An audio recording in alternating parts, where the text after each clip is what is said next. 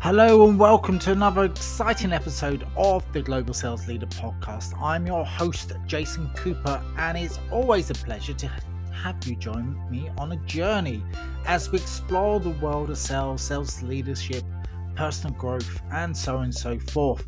In today's episode, we're gearing up for a remarkable episode filled with insights, inspiration, and the unwavering pursuit of success.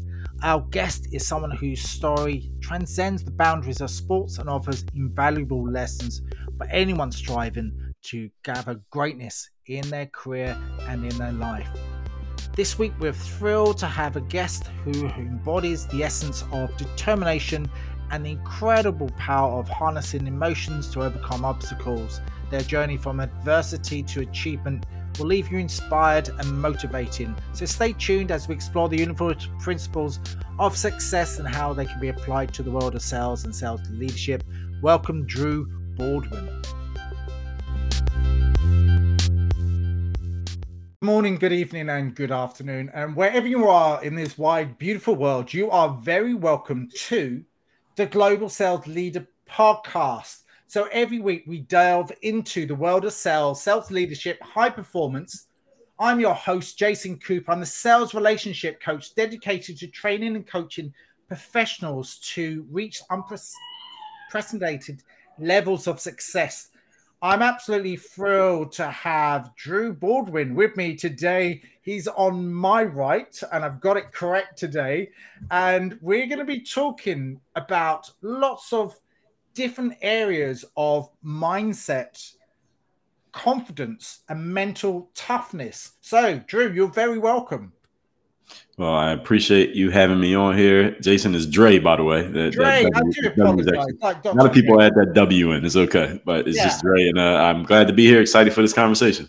I'm absolutely thrilled to have you on there. And before we go into it, I was absolutely blown away by your approach to me. And it's you sent me an email with a video in it, and no one's ever done that. I've done 100 of these podcasts or so, and no one's ever reached out to me in the way that you did and made it so personalized. And I thought, I'm going to have you on this podcast. So you actually specialize in helping entrepreneurs and athletes dominate the game from the inside out. I love that. Getting the most for your ability to be recognized for your performance, feel better about yourself. So, your work history, you spent 9 years as a professional athlete. I can see that. Before we spoke, we were speaking about running and all of that stuff, but we can cover that. You've authored a load of books, including Work on Your Game, Use Pro Athlete Mindset to Dominate Your Game, Pioneered Athletes,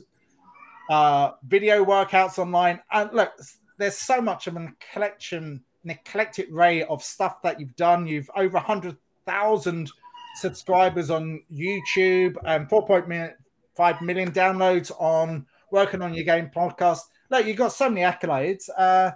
Can you give some top highlights to how what you've done to where you are today? Man, well, I think you just gave them. But overall, it was the biggest, I would say, inflection points, Jason, were just going from starting basketball at a relatively late age. I was age 14. I'd always played sports, but didn't really get to basketball till a little bit later. And not really playing high school ball, only playing 1 year and didn't really play. Walking on to play college ball and playing at the Division III level, which is the third tier of college sports where pro athletes don't come from that level. And then just hustling my way into an opportunity to play professionally after graduating from college, because at none of those levels that I just mentioned was anybody coming and seeking me out. I had to go and seek them out and basically sell myself to get the opportunity in the first place. So just the fact that I was able to get started playing ball when nobody was really checking for me was a big thing for me. And then I would say a second inflection point, I'll give you three of them. Second one would be taking footage from this event called an exposure camp. It was basically like a job fair for athletes that I played pretty well at. And I put that footage, I uploaded that footage to this new website that said you could put up footage for free. It was called YouTube. And that was in 2005. And that's where I started to build my name on the internet. I started to get known online simply because I was putting free content out before putting free content was a normal thing to do. So that's how people started to know me online. And I was doing both of those, playing ball and putting content online at the same time. And then the third inflection point would be about 5 years later, where I was already playing pro at this time, Jason, but my phone was not ringing. So anybody who knows the entertainment world, sports world is the same way, that yes, there are the mainstream people who you know about, the big names, but then there are people who they are in the game, but they're not always in the game. Sometimes they're in between jobs and they're waiting for that phone to ring. And these are people, you might see them working, bagging groceries, serving tables, working at Starbucks in between jobs. So there was a time I was in between jobs, the phone wasn't ringing, and I started to create my own products and services online. This is where I started to monetize the fact that I had an audience on the internet. And this is where I officially became an entrepreneur, when I started to monetize the audience that I had started to build. And that is kind of what laid the groundwork for where we are now with my company called Work on Your Game, which is I started to give value to people from my brain rather than just from my body. Because as an athlete, I was teaching people how to dribble, how to shoot, how to dunk the basketball. But then when I started teaching the stuff that's in my head and turning it into products and services and offerings, that's when I said I knew what I'd be doing for the rest of my life. So I'll give you those 3 highlights. Wow. And that, to get to be a pro athlete anywhere, especially in the US, you have to do something slightly different to everyone else to be noticed. And it's the same in business, and it's the same in sales. You have to be someone slightly different to be noticed of what you do. So what do you do specifically to get noticed? Other than online content and everything else that you say, that's the thing that you've done.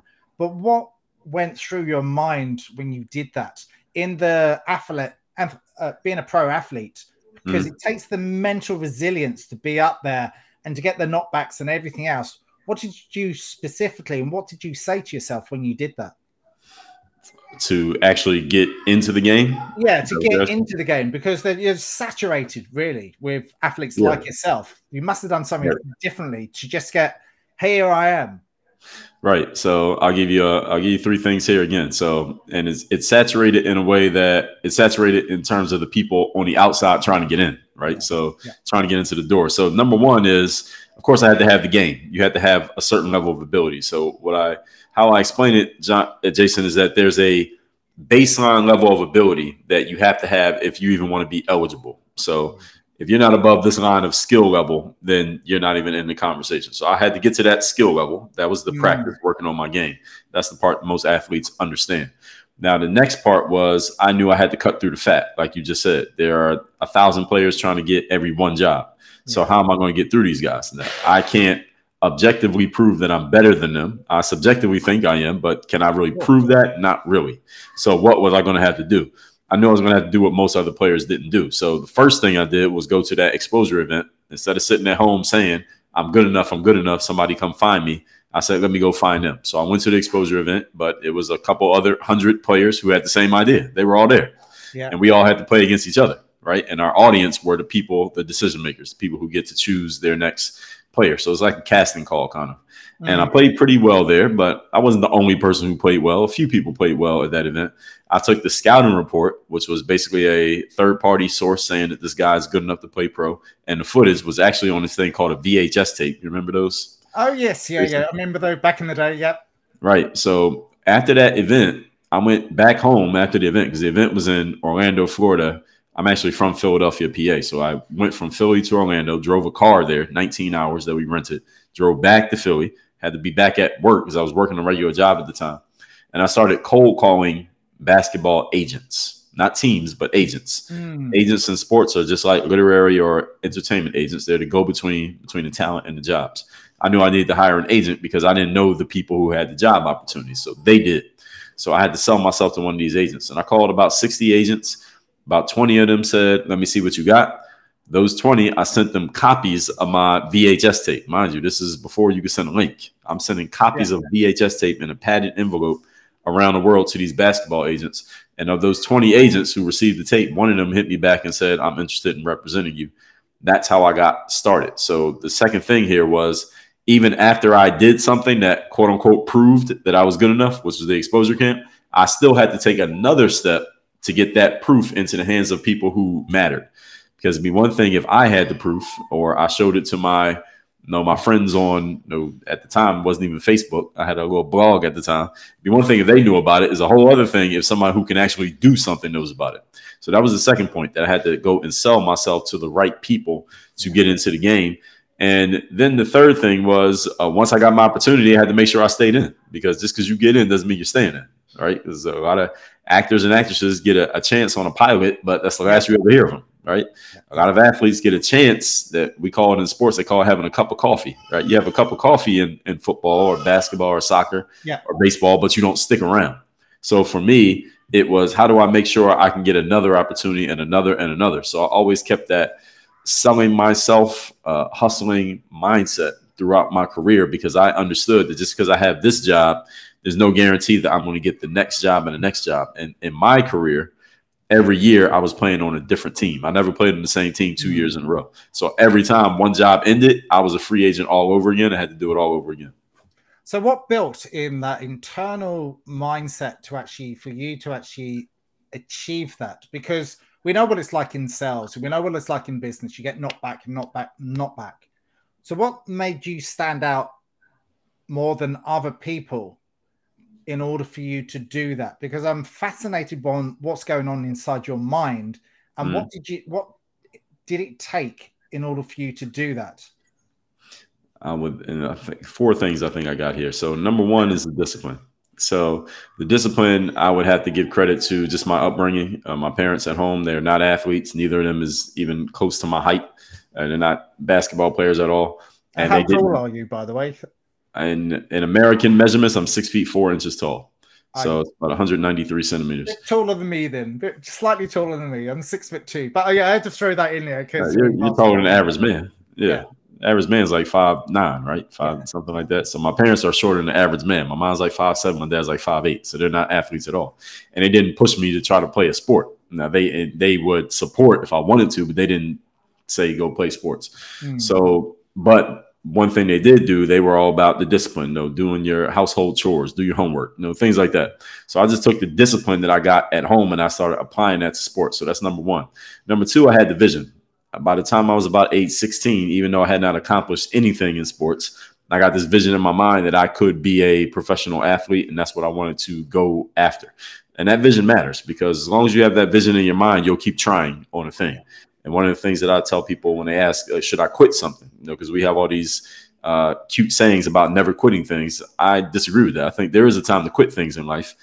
And one of the pieces to knowing you should quit something is you no longer have the vision of that thing being where you're going to go, or seeing yourself being successful at it. So even when I was failing in sports, I always had the vision in my mind that I was going to succeed, even though the reality said something completely different. So number 2 is that vision.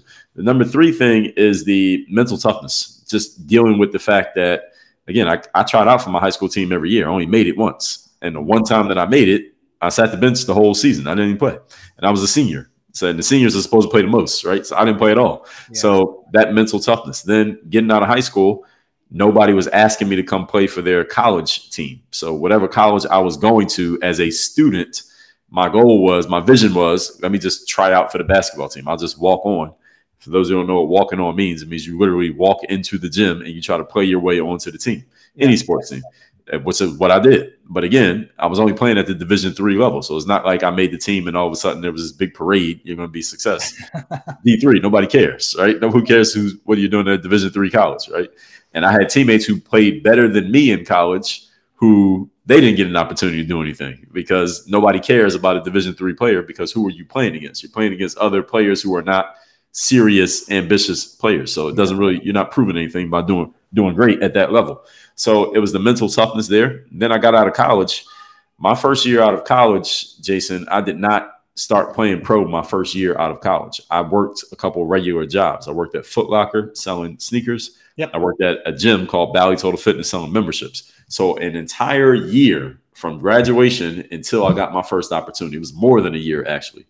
Most people can't go an entire year not getting a shot at the thing that they want to do while still maintaining the vision that they're going to do it. So that whole year went by.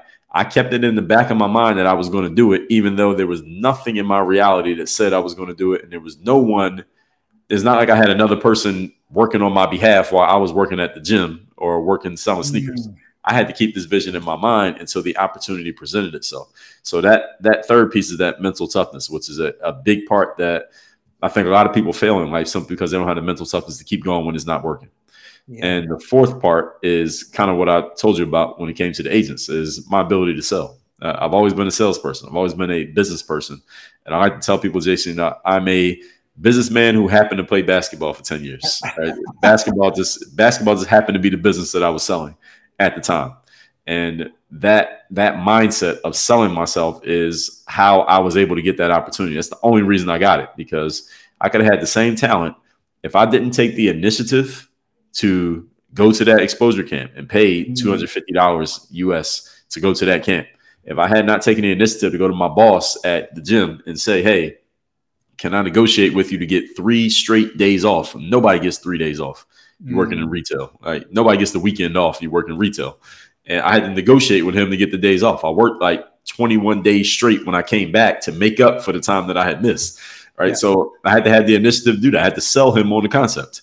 Then when I got home, I had to sell agents on somebody representing me. And I told you, I called 60. I got one agent. All right. 60 calls, one agent. So I had to sell myself. And then even once I got in the game, every year I had to sell myself again. So that exposure camp was the first one I went to. It wasn't the last one I went to. So I had to keep selling myself over and over and over again.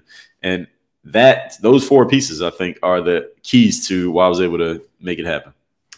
Yeah, there's 100 questions going through my head when you were speaking. And I was going, which one should I ask next? Because I think the mental toughness, and you've built up some really good foundational skills, and it does come with the support network that around you and the influence and the social influences that you have from the support from the family and everything else.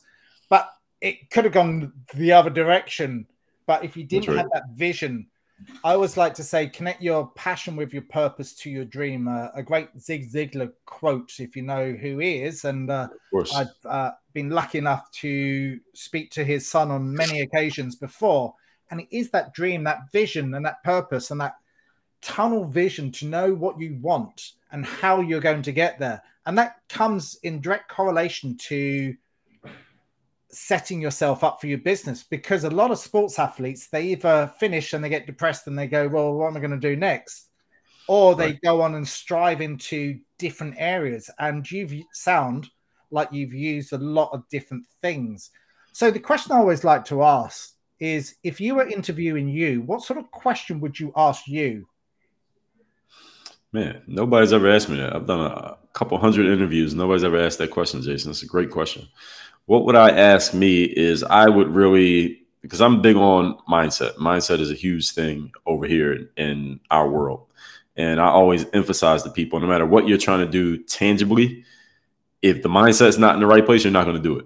And whatever you're trying to resolve tangibly, you got to get the right mindset around it first, so that we can build the actions on top of it. So what I would ask myself is, I would dig more into the mindset and the mentality of why I did what I did and how I had to make myself think and convince myself to think in order to take the subsequent actions that I took. Because the actions that I took, I didn't mention anything that's like you never heard of before. Like nothing that I said. I didn't invent cold calling. I didn't invent going to an event. I did not invent selling myself. I did not invent negotiating with a boss. I didn't invent any of those things. But what was the mindset behind my actions? Because if you don't have the mindset, you're not going to take the actions. I could tell somebody to do these exact things. If they don't think the way I was thinking, they won't do it. All right. So that's what I would dive into, is what was the thought process that led you to doing what you did? So what has to happen for that to happen, to create that mindset behind what you've done? What are the triggers behind that? Because I'm fascinated by that. Because this is really good for salespeople, leaders, anyone in business out there. You just got to have that. Excellent question. And the key is making a decision.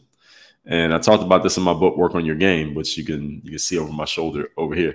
And I talked about this when I got out of college. It was actually 2 things that happened. Before I got out of college, my second to last year, my junior year, a new coach had come into the system in college. Anybody who knows about college sports knows that when a new coach comes in, what happens is sometimes they clean house, and the former players don't stay on the team, not because they can't play, just because the new coach wants his own people. Same way a new CEO comes into a company, some executives lose their job, not because they're not good. Yeah. So this new coach comes in, and I end up losing my position on the basketball team as a junior in college. So my last year and a half in college, I was not even on the basketball team at a Division III college. So when I tell you it was a year plus after graduation, you add another year onto that between times I was actually on the team. It was over 2 years I wasn't on the team. So that was one thing. When I ended up off the team in the middle of my junior year, I realized, all right, this coach, this is his first season. So I said, even if this guy gets fired, it's not going to be next year. Right? They're going to give him a couple of years. So I'm probably not going to play another game of college basketball. So I already, that moment when I'm leaving the gym, the day he kicked me out the gym, I'm thinking to myself, okay, I'm reconstructing in my mind, what can I do now? Because I got to prove my point that I am somebody in basketball. I didn't get to do it in college. It's over now. The only other level left is the pros. So I already had this in my mind as a junior in college. This is early 2003. I didn't start playing pro till 2005. All right, so it's a 2.5 year gap. Other thing that happens when I got out of college in 2004, my parents asked me, okay, son, you graduated, you got your degree. Congratulations. What are you going to do now? And I told them I wanted to play basketball professionally. And this didn't quite make any sense because, I mean, they saw the whole journey. I barely played in high school, didn't even play my last year and a half of college at a small school that doesn't produce pros. And now I'm saying I'm going to play pro ball. It was like a pipe dream. Didn't make any sense. And my mother was just asking me questions about it. Do you have a job opportunity? Do you have a plan? Do you have somebody, do you have offers to go play? And she doesn't know anything about sports. She was just asking questions that anyone would ask you if you said you were going to go work in a certain industry. All right, how are you going to do it? What's your plan? What's the process? I didn't have answers to the questions. So she was basically holding a mirror up to my dream, which didn't make any sense. It didn't make sense logically. So basically the same thing I would have did to somebody if they said the same thing to me. And I took those two experiences, my parents holding that mirror up to me and the coach getting me out of the program in college. And those were really the fuel in the tank, if you get what I'm saying. So strategically, logically, rationally, it was, okay, go to the exposure camp, save up your money, negotiate with your boss, go play well, go call a bunch of agents, sell yourself. That's the logical part. Yeah. Everybody got that, right? Everybody listens to this, you can go do that. But if you don't have any gas in the tank, all right, there's no way you could do that for 2.5 years. Yeah. So I had the gas in the tank. That was the emotional push that allowed me to do the logical things. So the question I was going to ask, which goes through my mind, because mindset, I'm great. I'm in congruence with exactly everything that you've said. But how can you teach this to people that the gas is just half full? Is this a teachable thing, or is it something that you already have? Well, it's actually both. So it can be something that you already have. The challenge for many people, if it is something that you already have, you have to learn how to direct it and control it, which is what a lot of people don't have, because everybody has emotions on some level. Some people express them more often than others. But often what happens is people allow their emotions to control them rather than them controlling the emotion. So the emotion was, I was angry, upset, frustrated about these two circumstances I told you about, the coach and my parents, the conversation I had with my parents. But I didn't use it to lash out or get mad at them or cuss them out, because what was that actually going to do for me? Nothing. Blame game. Right. Yeah, it wasn't going to do anything, and it wouldn't do anything. It would feel good, but it wouldn't be good for me. Right. So what I was looking for is, because I've always been a person who tries to look at things as objectively as possible, as objectively as a human being can be. We're all subjective on some level. But I remember when I was walking out of the gym the day that my coach kicked me out of practice, the rest of my teammates were still in the gym. And I'm thinking to myself, okay, because I automatically start going into reconstructive mode. All right, what's my vision now? Because the old vision is over. And what am I going to do now? And I said, I know I'm better than all these guys who are still in the gym. These are friends of mine, good guys, but I know I'm better than them. But right now, if somebody who doesn't know me looked at the situation, he would say, Dre, you can think all you want, but they're on the team and you're not. Right. So you can't say you're better than somebody. Look at their results. Look at your results. Yeah. So I said, okay, what result can I produce that proves my point? And since college was over, the only answer remaining was to play pro. That was it. So that was the first step. So that's how I started to channel that emotion into a logical process. And the same thing when I had the conversation with my parents post graduation. okay, what they're saying is absolutely correct. That you have no plan. This sounds good, but how are you actually going to do it? There was no real plan. So I took the emotion from the frustration and disappointment with that conversation, and I channeled that into, all right, there's no way that I'm going to allow this circumstance to defeat me.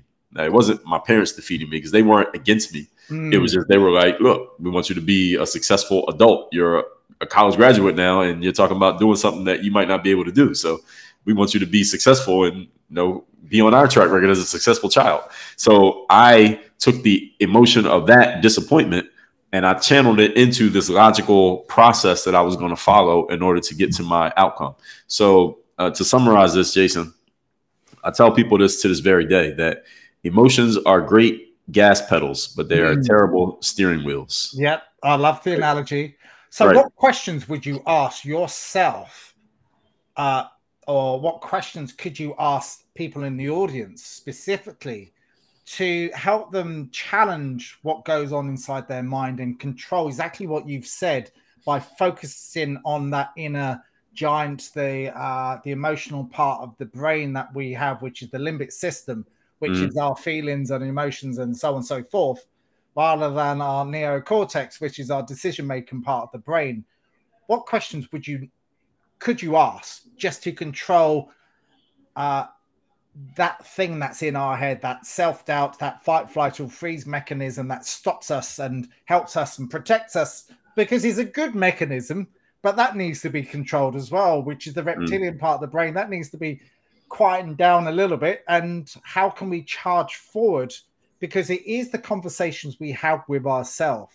No one else is having that conversation. What can we say to ourselves specifically? I'm giving you time to think of an answer here, but what could you ask? What could you ask yourself in a list of questions to get over or start to challenge that? Well, number one thing is we got to find some triggers. We got to find some gas, right? So, I mean, you got the best car in the world with no gas and it's not going anywhere. So yeah, exactly. Yeah, we need to find some triggers. And the good news for people, especially adults, so you have enough life experience that there are some triggers there. You just got to dig. Some people have them fresh in their minds. It's easy. And some people, they got to dig for them. But you have to find them, even if you gotta make it up. Yeah. Right. So you have to sensationalize it. Let's not even say make it up, but because you got something. Even if you have to sensationalize it and make it into something bigger than it is, but we need those triggers because those are what are going to push you through that. Even while you're doing the logical stuff, it's not all going to work perfectly. Like step 1, step 2, step 3, step 4, perfect, done. It's not going to happen that way. Right? How many phone calls do you have to make? Right? How many events do you have to show up to? How many people do you got to try to sell yourself to? How many emails do you have to send? How many sales calls do you have to have? Right? It will work, but it's not going to work the first try. So what's going to push you through on those days when it's not working? And if you don't have any gas in the tank, then that's where it kind of all falls apart. The challenge for a lot of people, Jason, is that they get so caught up in I think you said the neocortex, the logical part, right? They get so caught up in the logic. What do I need to do? How do I do this? And let me go read another book. Let me go take another course. Let me go sign up for another conference. Let me go get another coach. They think getting more how-to, more strategy is the key. It's not the key. The key is having the right fuel with a strategy that works. Strategy doesn't even have to be that good. You got the right fuel. My strategy wasn't foolproof. It was no guarantee my strategy was even going to work. Right? It's not like somebody wrote that in a book. I just came up with it because it just made the most sense to me. But because I had the gas in the tank, that's the reason why I was able to work. Yeah. It's like meditation without action. So you can meditate and you can be up there and fluffy in the clouds. I meditate all the time. But you have to come back out of that and go, well, what do I need to do now, which is the best use of my time, right? So I can get business coming in. So it is questions that you have to continually ask yourself and keep yourself disciplined. I use a Pomodoro technique for me to keep myself. I use an app and it pings at me 25 minutes break, 25-minute break, and then I can flow in and do the stuff. But I always like to say, what is the best use of my time right now? So looking at golden nuggets, what sort of golden nugget could you leave the audience now based on some part of your experience to propel them forward? Because people listen to this are in sales, they are in leadership positions. but they want to have that drive and that, whatever that might be, that mojo, whatever you want to call it. Mm. Well, I would talk to them about this concept that we call the third day. And the third day is all about, they'll say you show up to something brand new you signed up for. Say you sign up for the gym. First day, you feel great. You got a new trainer, new workout gear. You're going to get yourself in shape finally. And that first workout kicks your butt, though, because you haven't worked out in a while. The trainer pushes you really hard. You drag yourself home. You look in the mirror. You say, hey, I'm doing this. Second day, got a little bit of soreness from the first day, but it's still pretty new. So working out still has that new car smell. You haven't worked out 2 days in a row in a long time. Workout pushes you really hard. Again, drag yourself home. You look in the mirror. A little bit less enthusiasm. I'm doing this. But by the third day already, you're questioning your decision-making process. Like your sneakers feel like they're made of cement. You don't want to say hi to the smiling person at the front desk. You don't want to hear the trainer's mouth. This is one of those days where you might just text the trainer and say, just charge me for the session because I'm not coming. All right, the third day is any moment or circumstance in any situation when you realize that the newness is worn off, the novelty is gone, it's not one big party, and there's some actual work that needs to be done. And what the third day is a decision. It's not the occurrence. It's the decision of what you do in that moment. When you realize, okay, now I got to kind of grit and grind my way through this day. It's not going to be all fun and all easy. And this is the decision that separates the pros from the amateurs. Because a professional has to show up and deliver regardless of how they're feeling, whereas an amateur has the option of only showing up when they feel like it. But the difference between a professional and an amateur, by definition, is a professional gets paid to do something as their main occupation. And the only reason anybody will pay you is because they know what they're going to get from you. And you're consistent in your delivery. And being consistent in delivery does not mean you're consistent in how you feel. Because any professional, there are days they don't feel like doing the thing that they're professional at. But they still show up and do the thing. That's why they're professionals. So that's the biggest thing for especially a salesperson, because we're getting hung up on emails not responded, people telling us no, missing sales, doors slammed in our faces. What do you do on the next call after that last moment that way? That's what makes you a pro. Yeah, I totally concur with that. And that makes so much sense. Ironically enough, I trained a customer service team the other day. And they're so used to knockbacks. And the people that I saw that were going to do well are the ones that had that passion in their voice, that tone, that tonality, that they wanted to help people. And it's just amazing to see the difference in types of people. And you can see the ones that are going to be successful and are going to be driving forward. But you're absolutely right. You might have done it 1,000 times, but you have to show up in exactly the same way every single time. So how can we find out more about what you do and the fantastic collected type of things that you do? Because it's always wonderful to have that. Sure. So the best place to find out about what we're doing is our programs at workonyourgameuniversity.com. That's the only place I do any coaching, the only place I work with anybody directly is at the university. But other than that, I am active on all social platforms, probably most actively Instagram, where I use the Instagram stories function all day, every day. So my Instagram is just my name, at Dre Baldwin, but I'm on every other platform. So just look me up. I'm pretty easy to find online. All my profiles are public. And you've written some books as well. So you might want to just plug those as well while you're here. Oh, sure. Yeah, I got a lot of books. So the third day is that concept that I just explained. There's a whole book on that. It's called The Third Day, thirddaybook.com. You can see there's a hardback version of it right here. Very cool. And yeah, so if you're in anywhere in the world, we can send you a physical copy of this book, paperback or hardcover. Just go to thirddaybook.com. We actually offer you the book for free. We just ask you to cover the shipping. If you're international, shipping is a little bit more. You'll all probably already know that. If you're in the USA, shipping is $9.95. But the book is available on all platforms. You can get it if you prefer Amazon. You don't want to wait for us to ship it to you. You can get it that way as well. But we have funnels of books. So if you buy a book from us, we're going to offer you a bunch of other books. So you're not getting just one book. Who reads just one book anyway? Nobody. Yeah. So, like me behind me, I've got loads of books that I read. Right, exactly. So right. I'll have to get that and add that to my collection of books that I get from people as well. So sure. It's been an absolute pleasure to have you on. And I was really excited to have you on because you did something different, which stirred my curiosity, as I said in the start.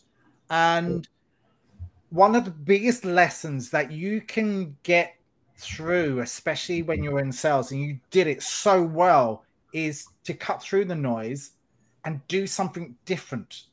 And create a narrative, create a story, and you did that with a video, and it connected straight through to me straight away. So big lesson from anyone that's listened to this podcast is be yourself, be different, push through and cut through the noise, and keep being consistent at what you do at a very high level. Really appreciate having you on this podcast show today. Thank you so much. Well, I appreciate you, Jason. I appreciate the conversation. Thank you for sharing your platform. I appreciate the opportunity.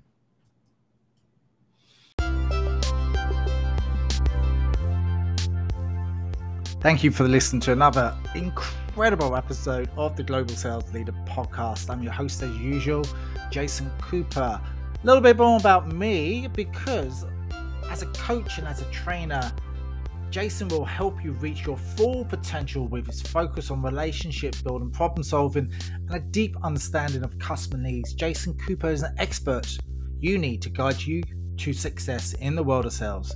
Don't miss the opportunity to connect with Jason Cooper at jasoncooper.io and take your skills to the next level. Whether you're an individual, sales professional, part of a team, his coaching, training workshops are designed to help you achieve your goals and drive through you to the next heights in improving your skills. So please reach me at jasoncooper.io. More importantly, please listen to the next episode of the Global Sales Leader Podcast.